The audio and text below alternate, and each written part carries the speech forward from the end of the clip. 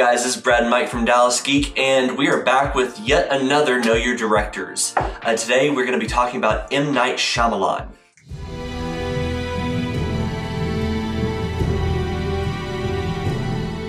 I specifically pushed this one because he didn't make our top 10 horror directors list because somebody didn't want to include him.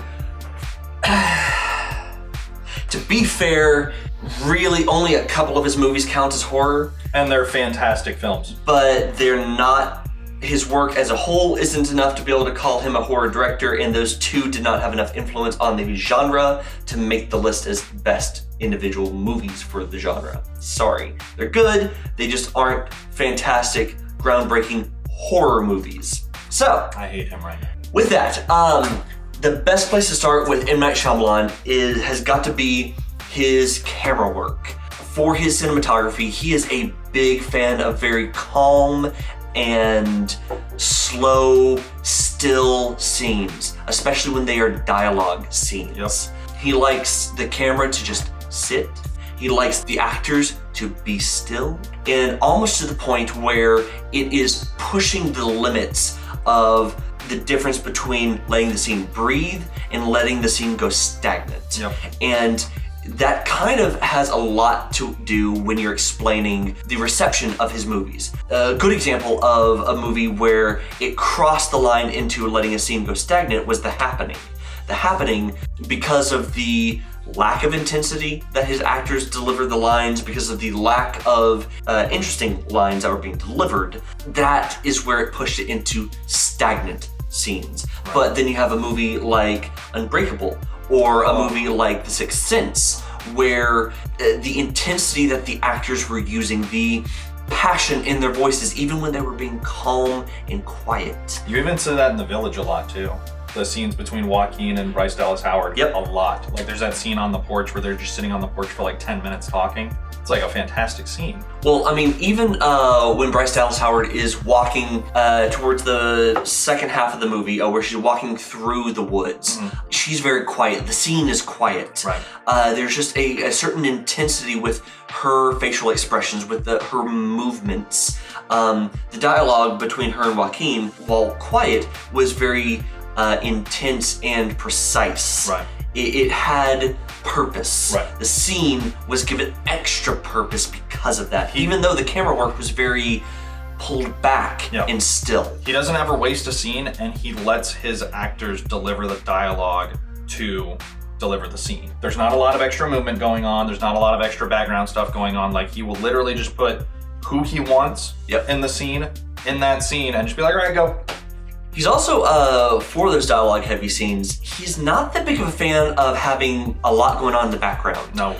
Whether it's background actors or it is any kind of interesting background. He tends to have his heavy dialogue scenes in some of the most uninteresting-looking places. Right, but he does it so that it doesn't take away from what is going on between the actors in terms of the dialogue, because it's meant for you to focus in on that specifically. So then another thing about his cinematography are on his intense scenes. He is a big fan of using wide-angle lenses for close-up shots. The Sixth Sense had some great examples of this, where, for example, when Haley Joel Osment's character was in the classroom and he was having a bit of a freak out, and the teacher got really close. The teacher and him were both very close up with wide lenses to distort their features, make everything seem so surreal and out of place. And then for Unbreakable, after the breaking of Mr. Glass's leg, he felt so depressed and so failed in his attempt to find a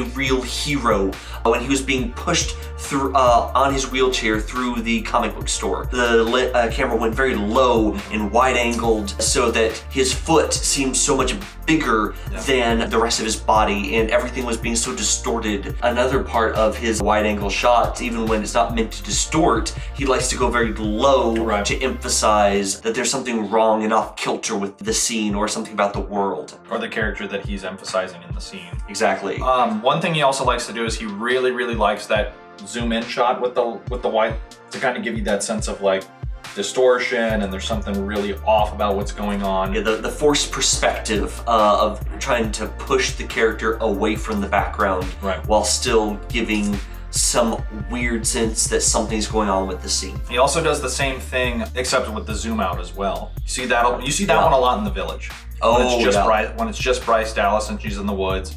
You see that one a lot. You see that one a lot in The Happening. Split used that a bit on some of the hallway scenes. Yep. Especially the hallway. So damn good. Especially some of the hallway scenes towards the end.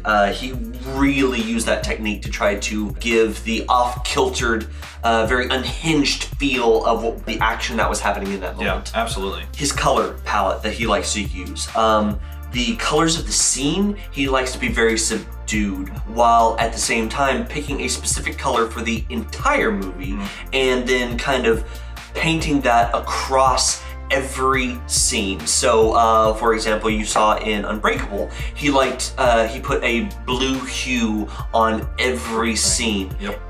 No matter what the lighting of the scene was, he pushed some kind of blue hue across every color, the skin tones, the shadows, the highlights, everything had some hint of blue, and it got emphasized even more on the scenes that were meant to be kind of off kilter or a little just off in general, and was lightened, but it was always there. Right. The Village had a very orange hue that was pushed across all of its scenes. Right. After Earth had a green hue that was pushed across its scenes. We don't need to talk about After Earth. We try not to talk about that. The Last Airbender, once again, another one we try not to talk about, had a blue hue pushed across a lot of its scenes. You had The Sixth Sense, had a bit of an orange-red hue that was pushed. That, I think, was the only one that the hue slightly shifted from scene to scene, because I think that was still when he was finding his voice and the aesthetic that he preferred, so it wasn't as obvious as some of his other movies were. Right. What else? Dialogue and emphasis on the script. Yes. That is one thing. He doesn't necessarily, I don't know if it's that he doesn't trust his actors, but he very much has a vision of like, this is the way that the scene was written, this is the way that I want to see it done, so this is the way we're gonna do it. Yeah, he believes in a very specific vision for his movies. He's kind of like Ridley Scott in that way, where he has planned everything out to such a detail that any level of improvising kind of takes away from the vision he had. Right.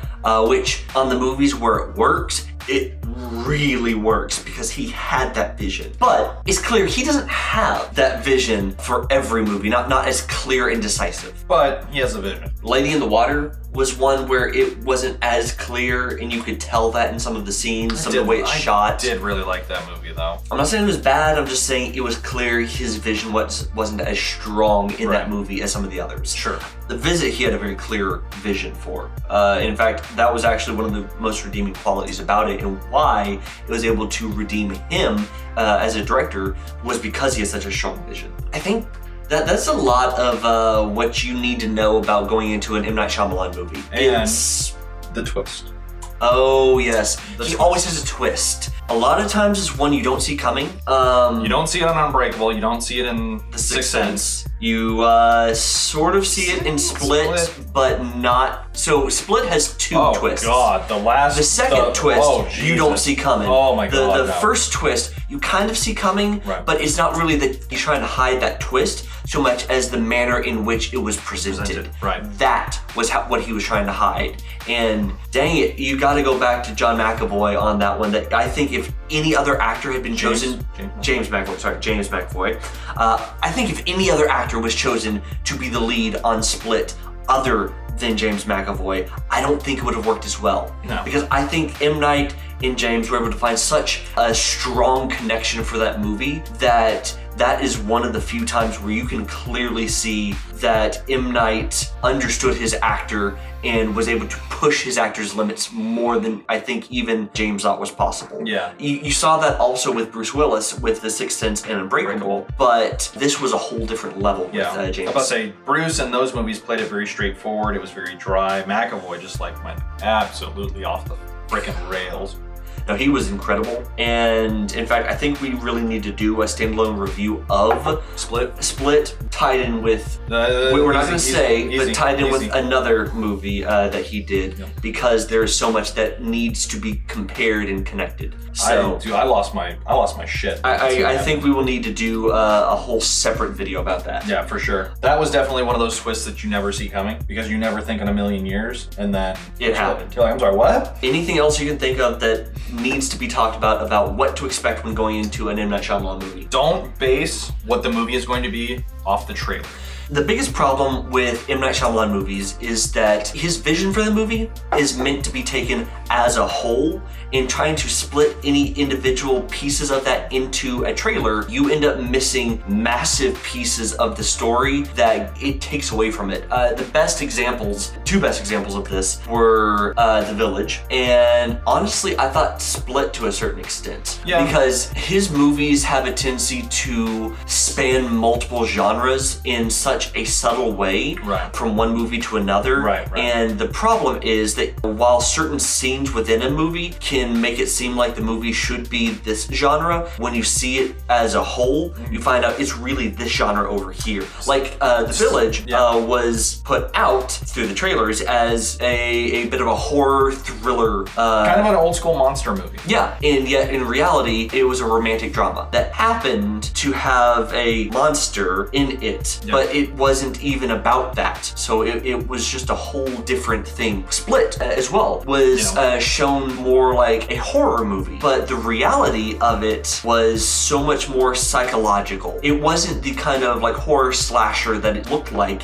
No. It was a true psychological thriller. It was more of an unsettling horror, psychological. Yeah. Exactly. Same thing with Signs. Signs was billed as the alien movie of the week, and instead it was a super deep, super religious, super when you lose your faith and this and that, like where do you turn to kind of film. So, I mean, his movies just do not do well in bite size. You miss out on way too much, and you realize how many genres got blended together to make the genre the movie actually became, and it always seems disconnected. In fact, I don't think, other than The Sixth Sense, I don't think there was really any other movie that he's done where the trailer really gave you a good idea about what to expect when you went into the movie. Agreed. Anything else? I think that covers it pretty well, in all honesty. Well then, if you have any thoughts on M. Night Shyamalan, if you have a specific one of his movies that is your favorite and you just want to tell us why it's your favorite, please tell us down in the comments below. Be sure to like and share this video. The more people that can see it, the bigger the conversation it can get. Yep. So we would love to hear from as many of you as possible. Love's a strong word. I'd love to. I love talking to everybody out there on the internet. Yeah, because there's always such great, deep, thought-provoking conversations. I never said that it was always great. I just said I like talking to them. With that, this is Brad and Mike from Dallas Geeks saying,